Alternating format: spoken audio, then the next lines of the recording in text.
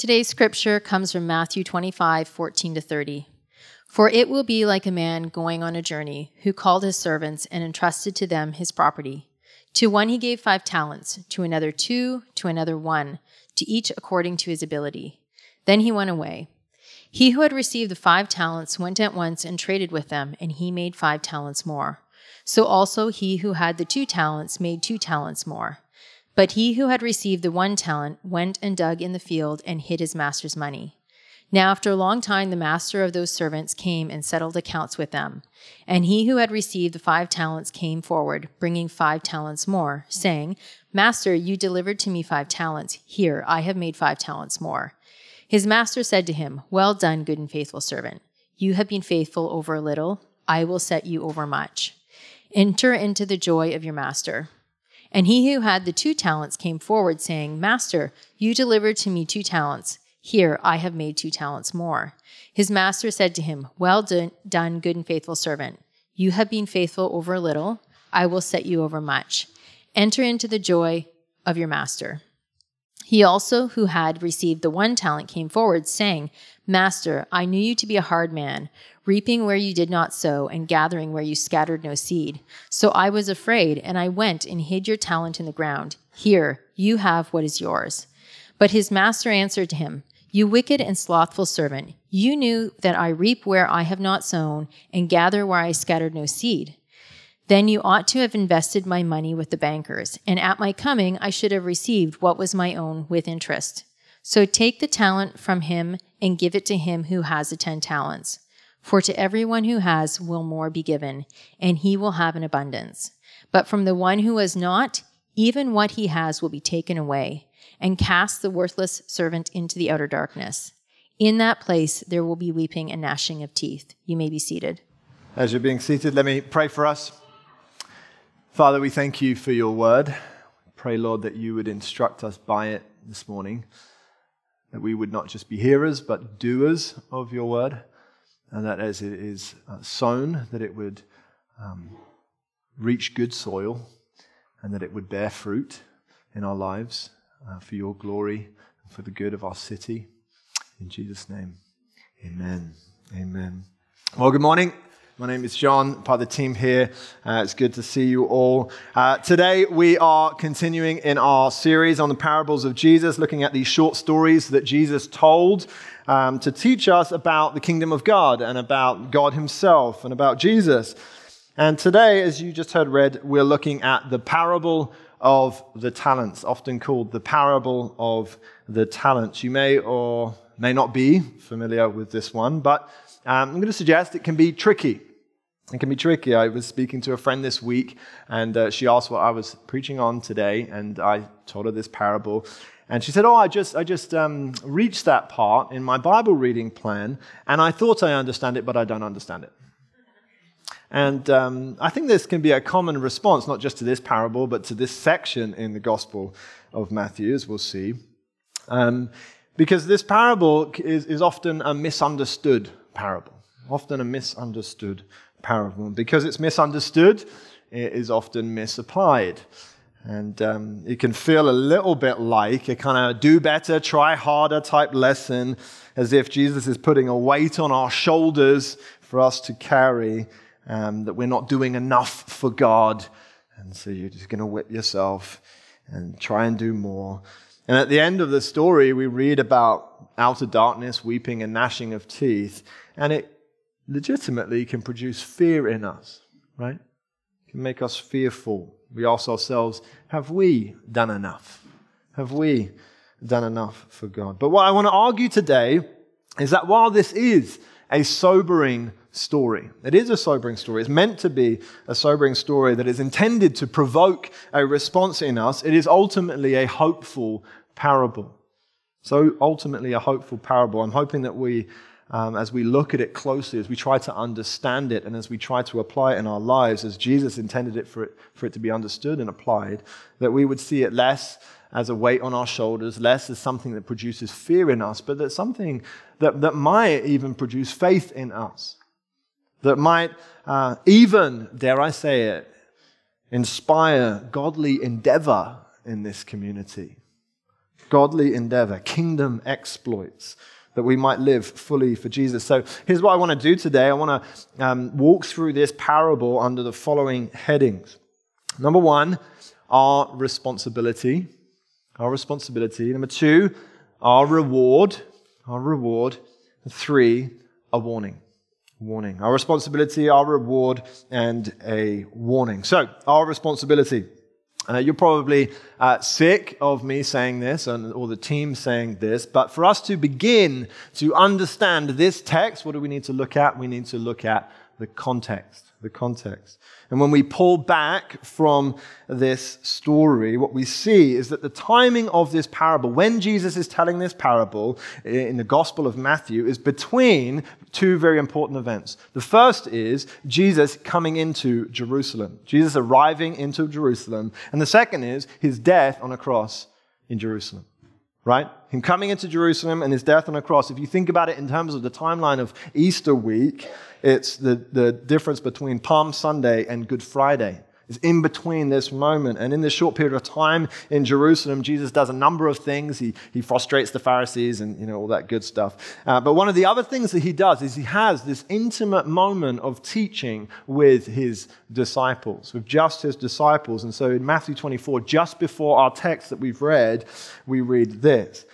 As he, that is Jesus, sat on the Mount of Olives, the disciples came to him privately, saying, "Tell us, when will these things be, and what will be the sign of your coming and of the end of the age?" So, the disciples in Jerusalem with him privately are going to ask Jesus about the immediate future and about the ultimate future. The immediate future of what Jesus is going to do and accomplish in Jerusalem, but also the ultimate future. What is he going to do at the end of the age? What is he going to do at the end of history? What will happen? The disciples, like many of us, they want to know what's going to happen and they want to know when it's going to happen.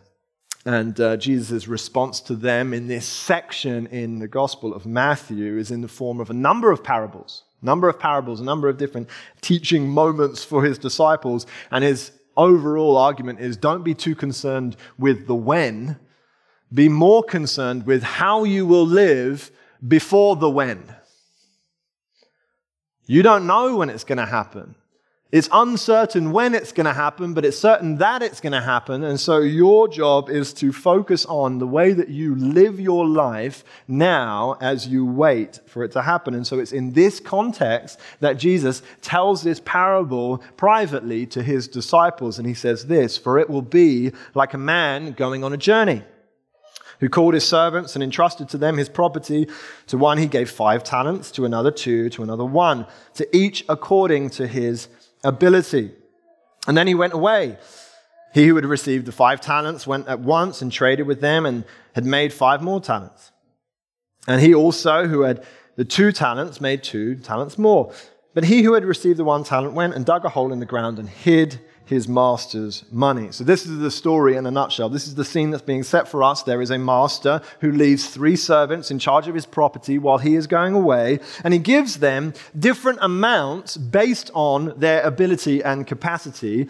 And 2 of them go at once and trade and make a profit, and one of them digs a hole in the ground. Now, before we go any further, there's a point of clarification that we need to make before we proceed, and it's this. A talent in this parable is not your talents. A talent in this parable is not your talents, which is really confusing. It's one of the reasons why this parable is misunderstood. It's even more confusing when you think about the fact that the word talent comes from this parable. And so it's like, what are we talking about here? Well, what we're talking about is in the first century, a talent was actually a weight of precious metal.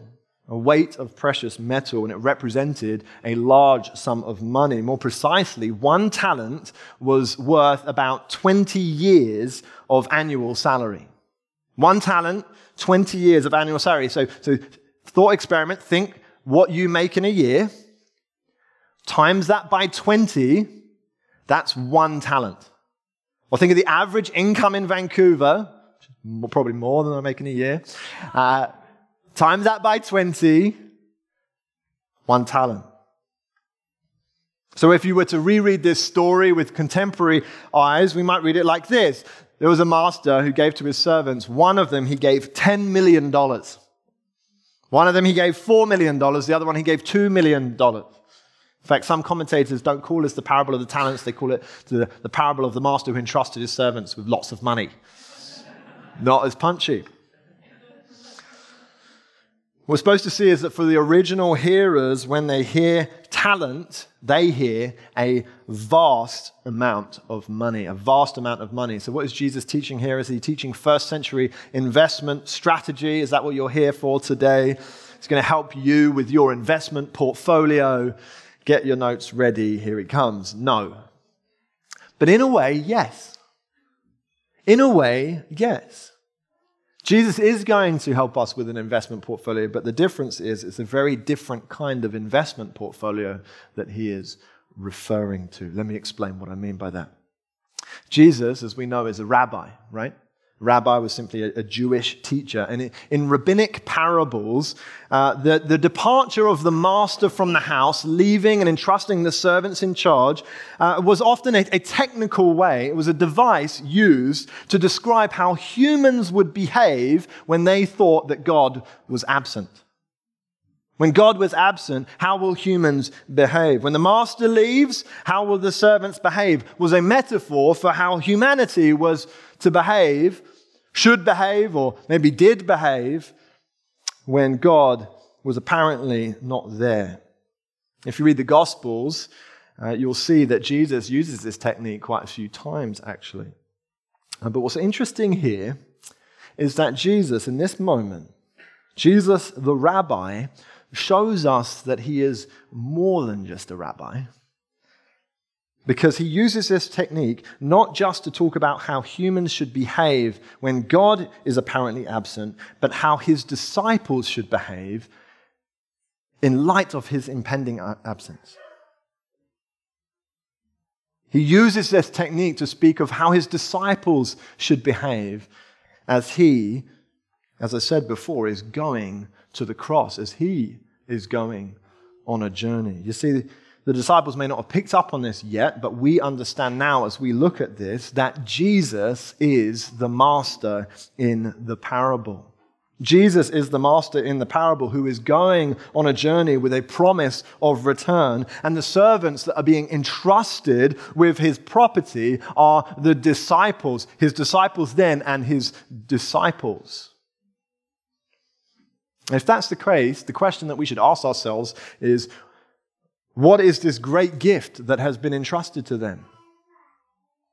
What is this vast amount of money that is being variably given out to them? And the answer is, it's the kingdom of God.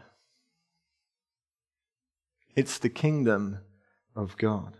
It's the good news of the gospel that Jesus has come to bring about a new kingdom that has already begun in them and is going to go forth through them. That is what is being entrusted to his disciples. You see, the talents in this story, they represent not money or even our natural gifts and abilities. They represent the kingdom of God. This is the treasure that is entrusted to his disciples. And so when it talks about distributing talents among the servants, it's speaking about what we might call kingdom opportunities that God gives to us to participate with him in what he is doing in the world. That's what talents are, the kingdom opportunities that are being entrusted to us. Christ City, do you know that you have been entrusted with a kingdom?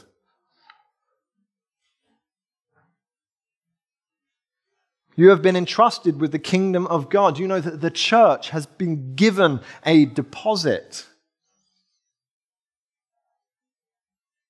It might sound cheesy, but the picture that is being presented to us here in this parable is being entrusted with an investment portfolio. But not of money, but of the kingdom of God. Opportunities to participate with him in his building of his kingdom on earth as it is in heaven. Kingdom opportunities. But this parable, actually, the emphasis of this parable is not just kingdom opportunities, it's more about kingdom responsibility. responsibility. You see, the given talents, they represent not just opportunities that God gives to us to invest in his kingdom, but rather the responsibility that has been placed on us, that has been placed on the church, that has been placed on the people of God, the disciples of Jesus, to invest this kingdom that has been given to him. Look again at the language of this parable in verse 14. It says that the talents had been entrusted to them. That word there implies that they were to do something with it, and he gave it according to their ability. That implies that the reason it was given according to their ability is because they were meant to do something with it. And two of them at least understood what was going on, but I'm going to suggest later that all of them understood what was going on, because two of them went away and started trading immediately. What we're supposed to see here, and what this parable implies, is they weren't just given a gift, they were given a task. They weren't just given a gift, they were given a task. You see, the purpose of the gift was not to keep it safe, but to make it work. Not to protect it, but to invest it in Christ City. This is what Jesus was saying to his disciples about the kingdom that he gave them, and it's what he is saying to us. That this gift that we have graciously received, it comes with it a responsibility. A responsibility that we weren't just given a gift, church, we were given a task. We weren't just given a message, we were given a mission, right? The church has not been entrusted with a kingdom to keep it safe. We were entrusted with a kingdom to reap a harvest.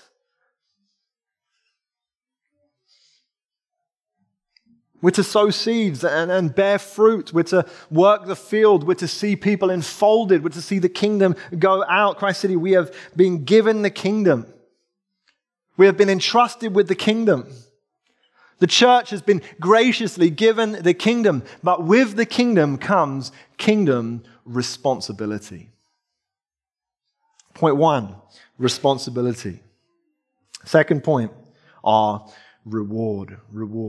Verse 19 says this, "Now after a long time, the master of those servants came and settled accounts with them.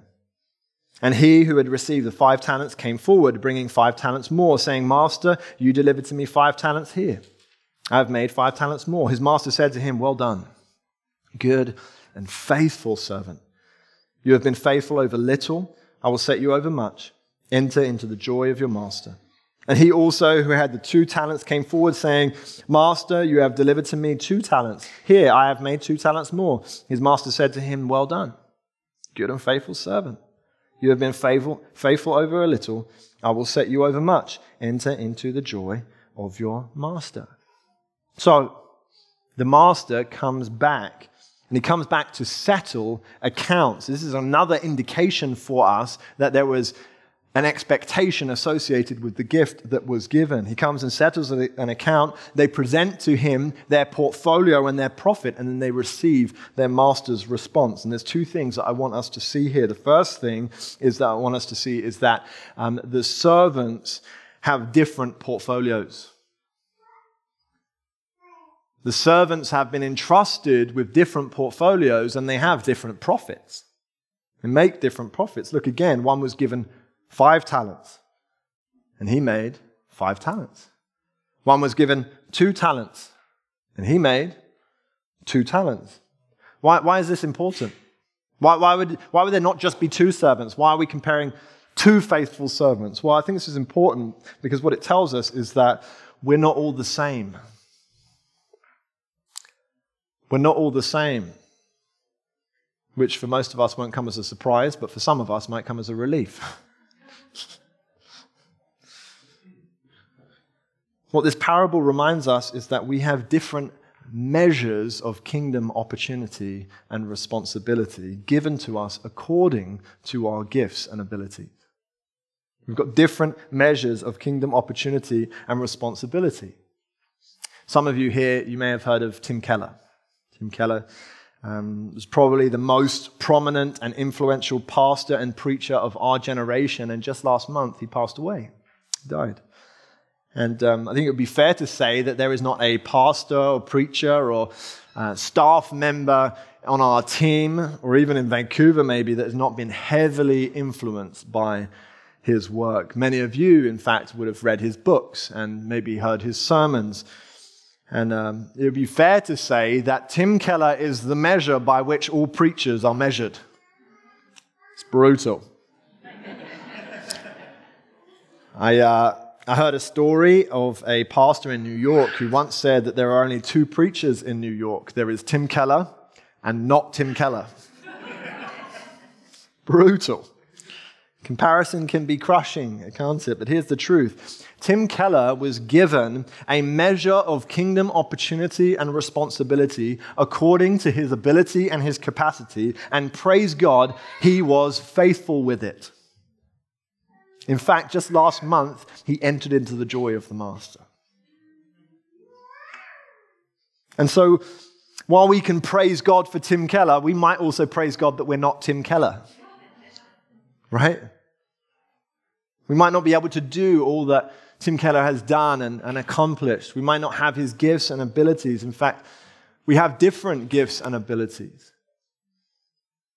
You know what? That's okay, because God in his wisdom has given you kingdom opportunities and kingdom responsibility in accordance with your gifts and your capacity and your abilities for his glory. Your job is simply to be faithful for what God puts in your hands, for who God puts before you.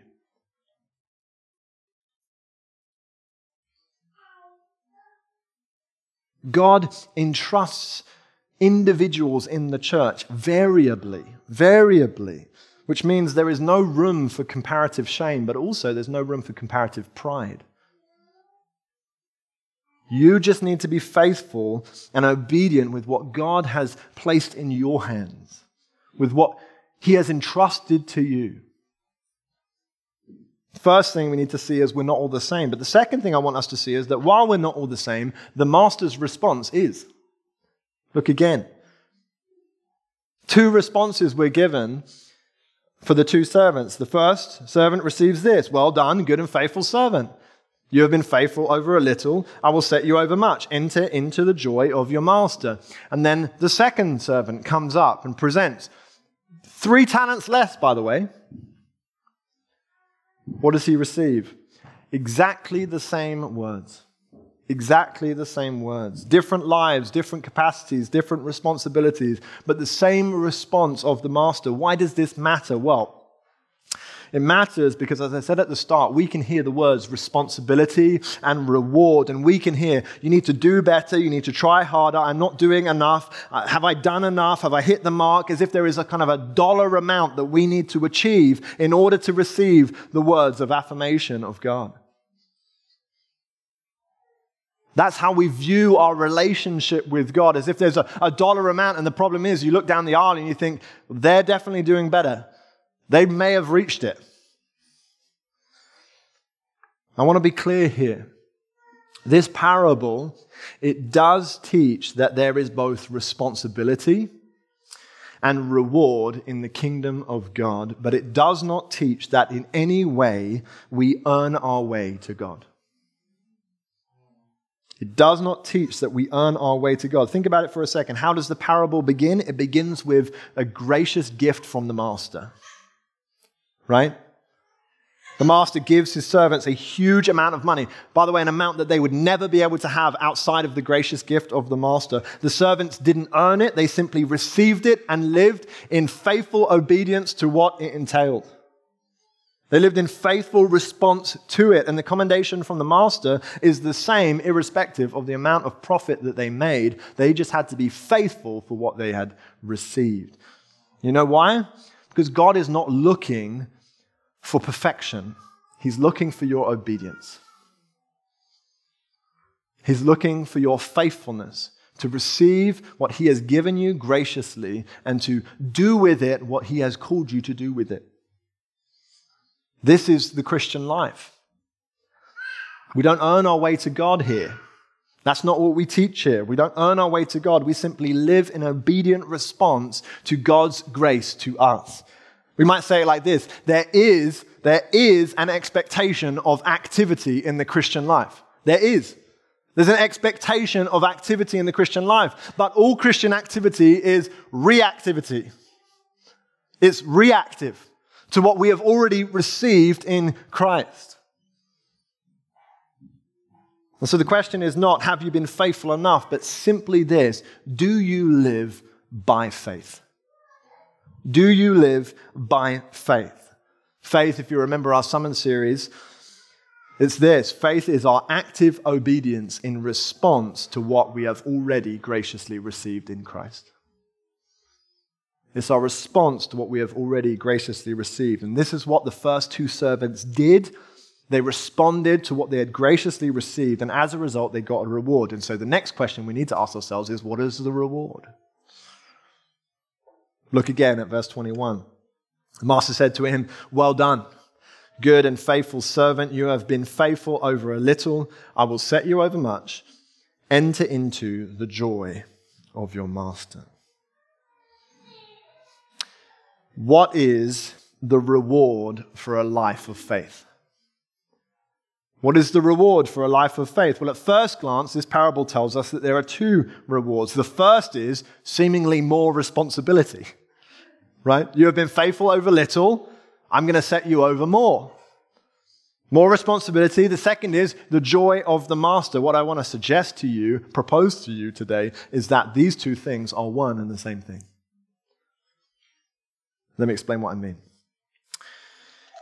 If you think more broadly about the story of the Bible that is presented to us from Genesis to Revelation, what Jesus is doing with his disciples in this moment is simply re-inviting them back into what God had created humanity for in the beginning. That's what he's doing with his disciples. He's re-inviting them back into what God had created humanity for originally. If you remember back in Genesis, humanity is created to bear God's image in the world, to live in relationship with God and in relationship with one another as stewards of creation. That's what we were made to do, to be conduits of God's love and his grace and his mercy and his law and his commands.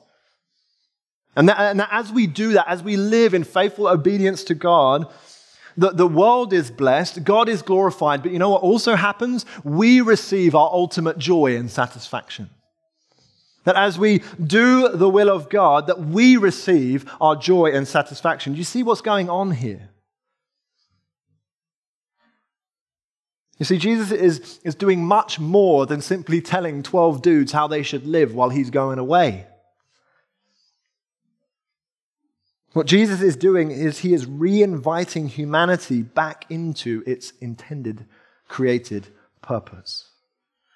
He's inviting us to live as we were created to live. And so when we talk about kingdom responsibility, if we think of it as a burden, we've misunderstood it. When I'm talking about kingdom responsibility, I'm not talking about a burden that is placed on us, but rather an unburdening to live as we were created to live. You see, the kingdom of God, in the kingdom of God, the tasks of the master to do the Lord's will and the joy of the master are actually intertwined. We find joy. Do you know that? If you want to know where you find joy today, do the Lord's will. Be obedient to God. And as you do the Lord's will, do you know what you're going to find? Joy. You're going to find satisfaction. That's why the reward of the servants is to be entrusted with more work. The reward of the servants is to be entrusted with more. That's why the Christian life now, do you know this? The Christian life now is exactly the same as eternal life, just different as a matter of degree. We have responsibilities now to live in the kingdom of God, to find joy in the kingdom of God. But one day we will have more responsibilities and more joy. Church, do you know what the reward for the Christian life is? It's more of the Christian life. And if that is not joy to you, you're not living the Christian life. The reward for the Christian life is more of the Christian life. It's more of God. It's more of the master. It's more of the kingdom. It's more responsibility. It's more joy. Point 1, our responsibility. Point 2, our reward. And lastly, a warning. A warning. Look again at our text, verse 24. He also, who had received the 1 talent, came forward, saying, Master, I knew you to be a hard man, reaping where you did not sow, gathering where you scattered no seed. So I was afraid, and I went and hid your talent in the ground. Here, you have what is yours. But his master answered him, You wicked and slothful servant, you knew that I reap where I do not sow, have not sown, and gather where I have scattered no seed. Then you ought to have invested my money with the bankers, and at my coming I should have received what was mine with interest. So take the talent from him and give it to him who has the 10 talents. So, having rewarded and commended the first 2 servants, the master now turns to the third, and the mood of the parable shifts. The parable takes a sobering turn. It moves from reward to punishment, moves from joy to weeping. What I hope has become clear as I've tried to explain what is going on in the parable is that the difference between the first 2 servants and the last one is not a difference in kind of investment strategy or how risk-averse they are. Like all of the different strategies can be commended. One was just more conservative than the other. The difference is not an investment strategy. The difference between them is the difference between obedience and disobedience. Between obedience and disobedience. The third servant isn't simply risk-averse. He is disobedient to his master, or in the words of his master, he is wicked and slothful. Wicked and slothful. What's clear from the text, it's very clear from the text, time and time again, there's indications of this, that the third servant knew that the talent came with responsibility, and yet he was disobedient. He did not embrace that responsibility. He rejected it. And the question that we need to ask ourselves is why? Why is he being disobedient? And I want to suggest that there are 2 answers. 2 answers. The first one is the obvious one, because this is what is shown us in the text. The first answer, why he was disobedient, is because he had a low view of the master. He had a low view of the master. We read, didn't we, that he thinks his master is a hard man. He thinks his master is a harsh man. But as we think about it for a second, apparently he thinks his master is a stupid man too. Right? Imagine for a second you own a business. In fact, you might own a business. So imagine this scenario. This parable is describing something like you, as the business owner, go on vacation, and you probably go on vacation, you're a business owner, probably 4 weeks or something, I don't know what you take. 4 weeks you've gone away, and what you've done is you've put a few people in your business in charge of operations, and then you get back after 4 weeks, and you see that one of the people that you have put in charge of operations has not come into the office once since you've been gone, and then you go and confront him or her, and their response to you is, actually, I think you've got an anger problem. And I was a bit worried that you've got an anger problem, so I didn't come in because I didn't want to mess anything up. And that's why I didn't come in the entire time you were away on vacation, even though you told me that I needed to look after the thing. How would you respond to that? Other than finding those boxes that you give to people as they clear their desk, I think my initial response is to say something like, I never used to have an anger problem. You'd probably respond by saying something like, you think I'm a fool, don't you? You think I'm a fool, don't you? In Christ City, this is how some of us treat God. This is how some of us treat God. I'm going to go out on a limb here and say that the most dangerous thing that you can possess is bad theology. That the most dangerous thing that you can possess is bad theology, to have a low view of God. And the reason is because not only does this version of God that you have created, not only is he unworthy of worship, not only are you obscuring yourself to his goodness and his grace and his kindness and his majesty and his glory, but you can fool yourselves that you can fool him. You can fool yourselves that you can fool him with your excuses. This is what the servant does. The first and foundational problem of the wicked servant is that he had a low view of the master. He had a low view of the master. And the second problem that he has, which is often paired with the first, is he had a very high view of himself and what he wanted to do. You know, one of the things that's often unnoticed in this parable is just how long the master is away for. It says in verse 19 that he was away for a long time. It says, now after a long time, the master of those servants came and settled accounts with them. And the question that we should ask ourselves is, what was the servant doing the entire time the master was away? That's what I would have thought if I was the master, if I was the business owner who had came back after however long. What have you been doing this entire time? Okay, so day one, you dug a hole, which I admit is quite hard. If you've ever tried to dig a hole, it's quite hard. What did you do on day two? What did you do on week 2, month 2, year 2? What have you been doing this entire time? The answer is, he was living for himself and not the master. He was living for himself and not the master, living as if he had no master.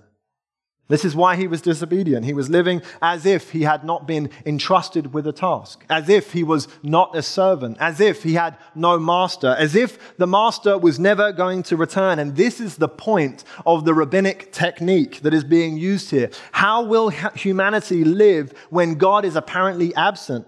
How will the disciples, how will the church live as we await Jesus' return? The answer is that some of us will live as if God were absent. That some of us will live as if Jesus is not coming back. As if there is not going to be a day where we have to give an account for our lives. And Jesus says the consequence of this type of life is this. We read in verse 29, for to everyone who has will be given more, and he will have an abundance. But from the one who has not, even what he has will be taken away. And cast the worthless servant into the outer darkness. In that place there will be weeping and gnashing of teeth. At the close of this parable, Jesus here describes the result of living for ourselves other than for the master.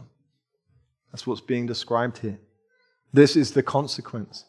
Jesus uses this imagery of outer darkness and weeping, of gnashing of teeth. The image that is being presented here for us is being cut off from all that is good, including God himself. In fact, a better way to say that is being cut off from God and therefore all that is good. What is being described here is separation and sorrow. Christ City, the language, as hard as it is for us to hear, and it is hard for us to hear, this entire section in Matthew is tough. This language is used over and over by Jesus. As hard as it is for us to hear, it is the consistent language that the Bible uses to describe the end for those who reject God. The end for those who reject God. The consequence of rejecting God is naturally separation from him. The consequence of rejecting his goodness and his joy is naturally sorrow. And this is the warning in the parable. This is the warning. In this parable, as in all of the Bible, 2 paths are presented for us. 2 paths. One of faithfulness and one of unfaithfulness. One of obedience and one of disobedience. An invitation into life and joy, and a warning about death and sorrow.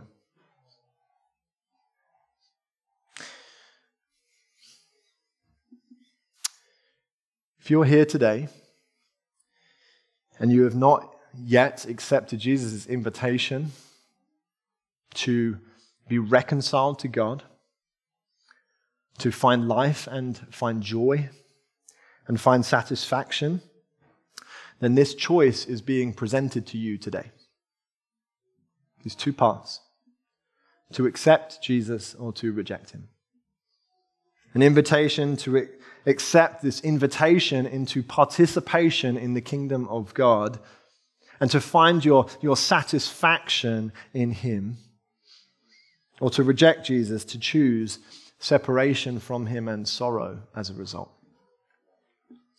And let me just say, humbly, this warning extends to those of us who profess Jesus with our mouth, but deny Him with the way that we live. You know, the Bible has a category for those who say, Lord, Lord, and Jesus responds to them and says, I never knew you. This is when we mock God, when we say, Lord, Lord, but we actually live for ourselves. Our lives bear no fruit of repentance, no evidence of faith. We come to church, but in reality, we are living for ourselves rather than for the Master. And if any of this rings true, I want you to hear me today. Jesus warns us because He loves us. It may sound harsh, but Jesus warns us because He loves us. He warns you because He loves you. And He is inviting you to choose joy, to choose life, all of which can only be found in Him. Would you stand as we respond?